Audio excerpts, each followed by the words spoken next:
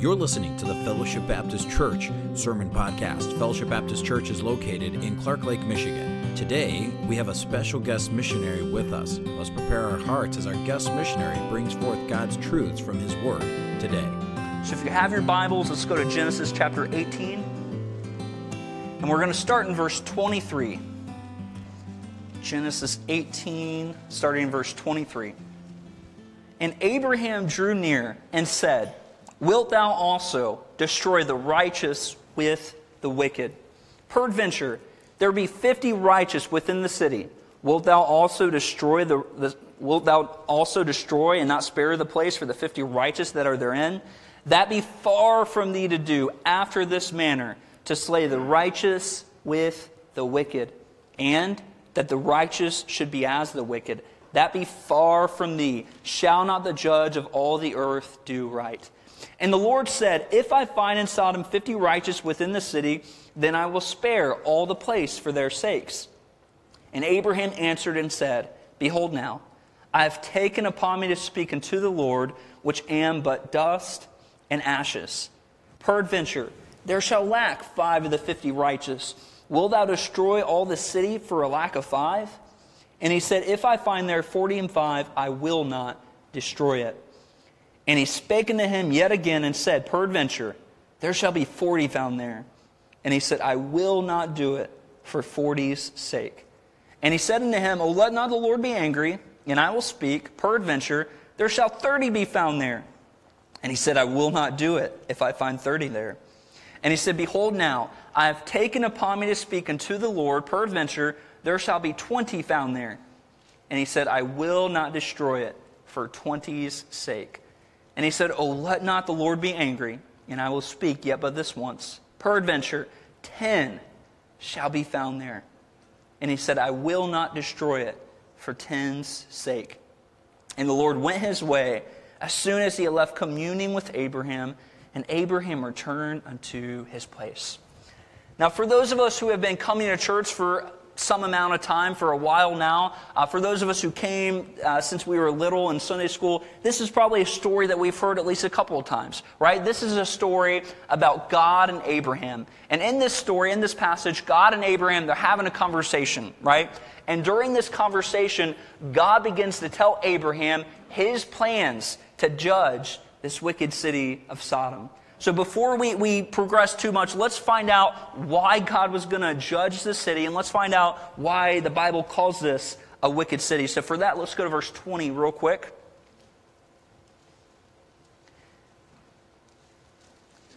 And the Lord said, Because the cry of Sodom and Gomorrah is great, and because their sin is very grievous. So I don't need to go into great detail this evening. I think we all understand what is going on here. But verse 20, the Bible sums it up beautifully. The Bible says, and because their sin is very grievous. Church, who is this sin grievous to? It's grievous to our God.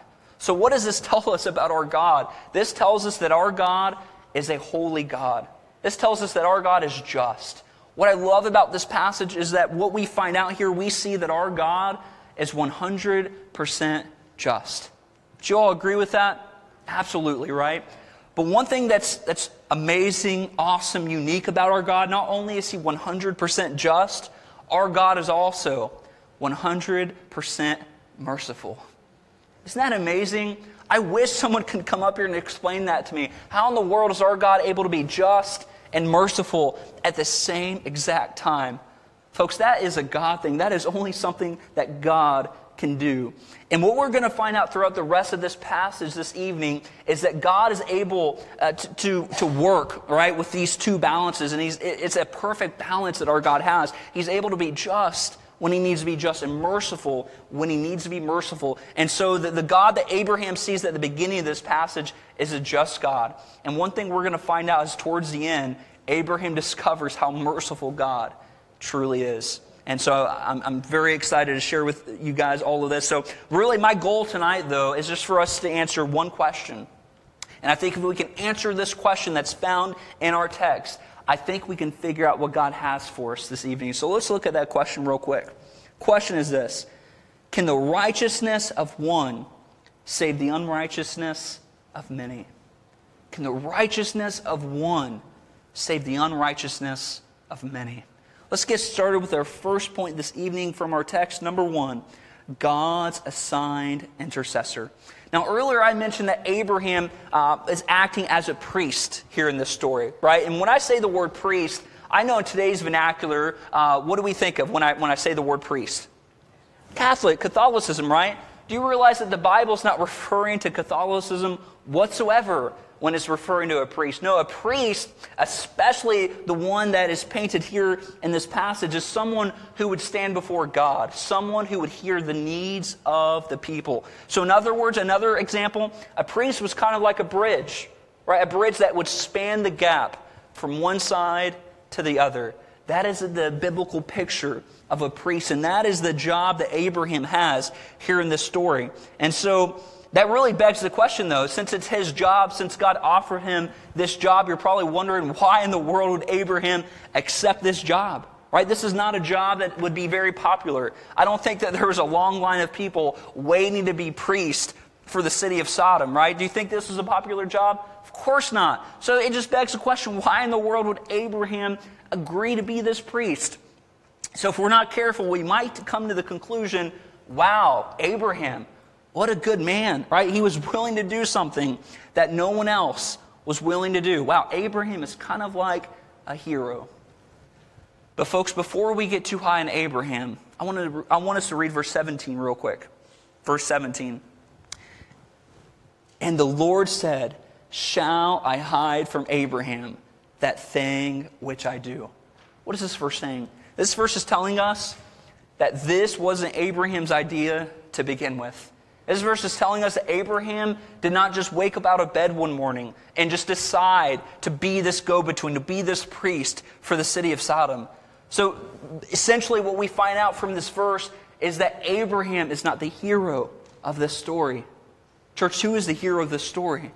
Our God is the hero of this story. You say, how is that? Because our God is the one who is behind the scenes, who is working, who is enabling Abraham to do something that he otherwise could not have been able to do. So the next time we see this passage, let's not look at Abraham and say, wow, what a wonderful example. Let's look at this passage and say, wow, our God, what a hero. Enabling someone to do something that they otherwise could not have been able to do. And there's so many examples of that, but I'll just leave that at that. So let's make sure and let's be very careful and slow to give God all the honor and all the glory. Men may be the shiny tools, the shiny instruments, but at the end of the day, our God is the one who's in control. Our God is the one who is enabling us to do stuff that is outside of our reach, outside of our power. So let's give God all the honor and all the glory. This brings us to our second point this evening, number 2, God's substitutionary mercy. Now I want us to go to verse 23 real quick, because I mentioned that there's a question here in this text. And if we can answer this question, I think we can figure out what God has for us this evening. So that question is presented in verse 23. And Abraham drew near and said, wilt thou also destroy the righteous with the wicked? Wilt thou also destroy the righteous with the wicked? What is Abraham asking here? Remember, up to this point, I think Abraham had a pretty good idea how just God was. I think he understood that God was 100% just. But I don't think he understood that God was 100% merciful. That's why he asked the question. He says, God. So in other words, just to rephrase this, God, is there a way where you could use your righteousness to cover the unrighteousness of someone else? So this is the $1 million question, right? If we can answer this question, this is truly going to revolutionize the entire world. You understand how important this question is? And so how is this question answered?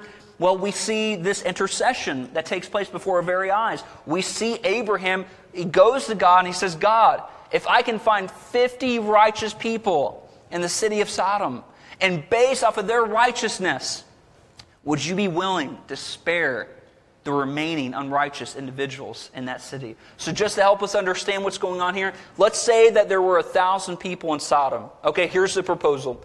Abraham went to God and says, God, if I can find 50 based off of their righteousness, would you be willing to spare 990 unrighteous individuals? Can anyone tell me, do you think that that is a fair deal?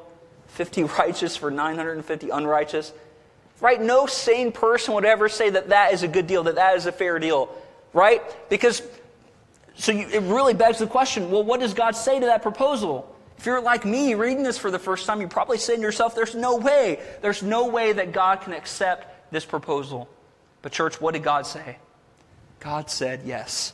Abraham, if you can find me 50 righteous people based off of their righteousness, I will spare the remaining, right?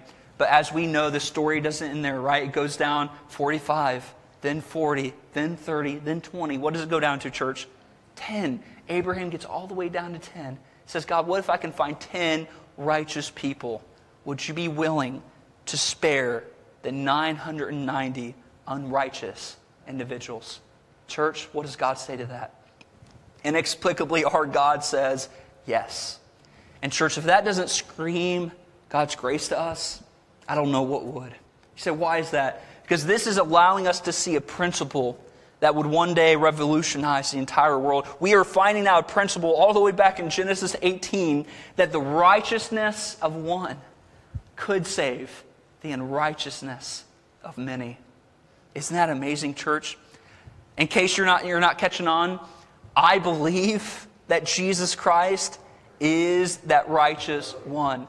I believe that Jesus Christ is the one that came down from glory. The Bible says that He was at the right hand of the Father. He came down from majesty, came down to earth. The Bible says that He robed Himself in our fashion, in our likeness. He was tempted in every way that we are tempted, yet without sin. And church, what did He do? He died on the cross for your sins and for my sins. The Bible says that Jesus did something for us that we could never do on our own. He made us righteous in the sight of God. He interceded on our behalf when we were unlovely, when we were far away from God. He became that high priest, right? He became that bridge for us. He made it possible for us to be righteous in the sight of God. And the reason why I love this story so much is because of the parallels, right? Think about it, church. What was Abraham's job thousands of years ago? To intercede on the behalf of some sinners. Fast forward a few thousand years later, what was Jesus' job? To intercede on the behalf of some sinners. Finally, fast forward 2,000 years later, what is our job today? Is any different, church? To intercede on the behalf of sinners. So my challenge this evening is simple. I believe for those of us who are Christians in this room, for those of us who have repented and trusted Christ as our Savior, I believe that God is calling us to intercede on the behalf of those who desperately need to hear.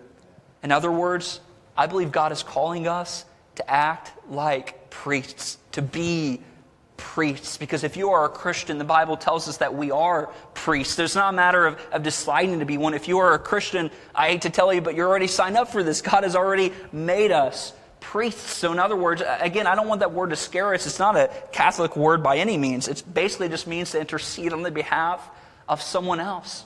So my challenge this evening is simple.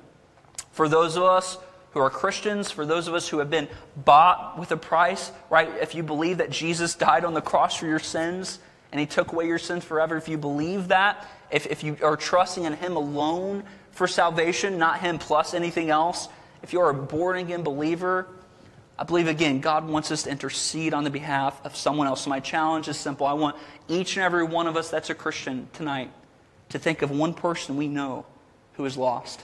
Can you do that just for a minute? Just think of one person you know who is lost. This person could be a family member. It could be a dear friend. Could be a neighbor. But just real quick, think of one person you know who is lost. Do we all have that person on our minds right now?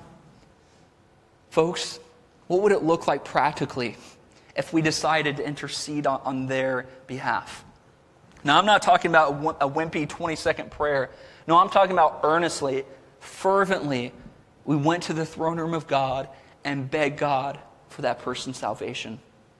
Church, if we did that, if we had that lens, if we had that perspective, the next time we see that person, do you think that we would just treat them like it was any other day? No.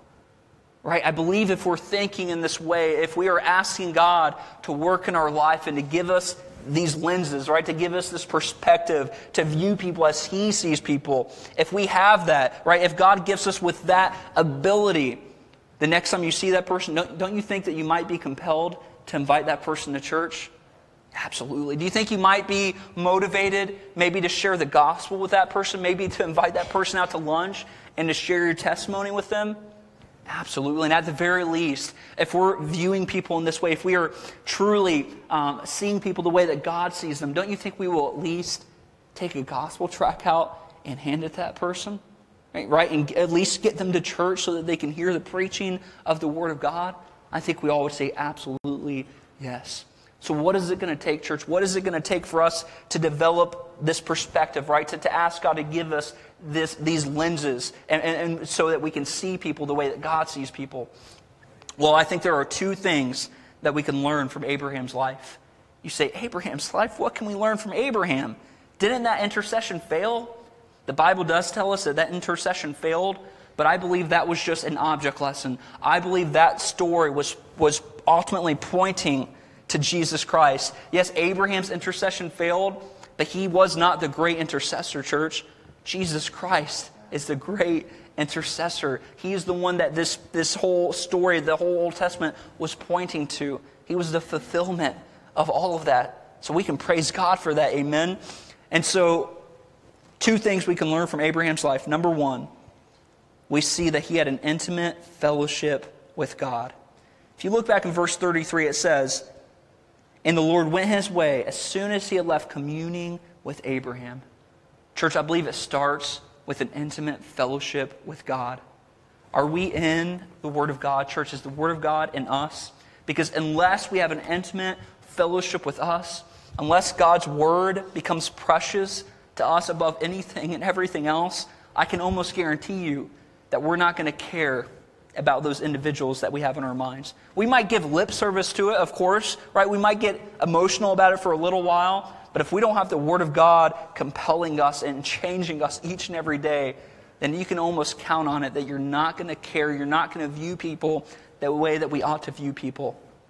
And this brings us to the second point, the second thing that we learn from Abraham's life, and it's this: he prayed for the city of Sodom. You say the city of Sodom, doesn't the Bible call them a wicked city? Of course it does. And you say, didn't they ultimately deserve the judgment that they received? Of course they did. But that didn't stop Abraham from praying for that city. And I think it went beyond his family. We all know that he had family in Sodom. But I think God gave him a genuine burden for that city. I think when God gives you, if you're a missionary, He gives you a country, right, a people on your heart. And if He places you here, right, in Clark Lake, Michigan, I believe that God has you here for a reason. Not just because it's a stepping stone. No, I believe that God has where we are for a reason. And that is to do something for His name. I believe that we are salt and light in this world, right? That doesn't mean that we just, sit on our thumbs until He comes back. No, it means that we are to be witnesses, bold witnesses of Him wherever He places us. We are to be salt and light wherever God has us. And so the challenge today is simple. Are we willing to intercede on the behalf of that person that we have on our minds right now? I'm not telling you how to do it. I'm not saying there's a 6-step way to get someone saved. No, I'm just saying, are we willing to go to God and ask God to give us something that we can't give ourselves? Are we going to go to God and ask God to give us a burden for those individuals, right? So number one, starts with our intimate fellowship with God. And number two, he was a praying man. So church, are we a praying church? Are we praying that God would use this church, right, to get the gospel to those who desperately need to hear it? So are we willing to intercede on behalf of those who desperately need to hear? Let's pray. You have been listening to the Fellowship Baptist Church Sermon Podcast. We hope this message was a blessing and encouragement to you. If you would like more messages, visit our website at fbcclarklake.org, where all of our messages can be downloaded for free. Also, you can subscribe to the Fellowship Baptist Church Sermon Podcast on iTunes, Google Play, or SoundCloud. All of our messages are available for free. If you want to keep up to date on what's going on at Fellowship, follow us on Facebook, Twitter, or Instagram, where you can see what's happening at Fellowship Baptist Church. If you'd like to visit us, Fellowship Baptist Church is located at 3200 Reed Road, Clark Lake, Michigan. Thank you so much for listening, and we hope to see you back here again next time.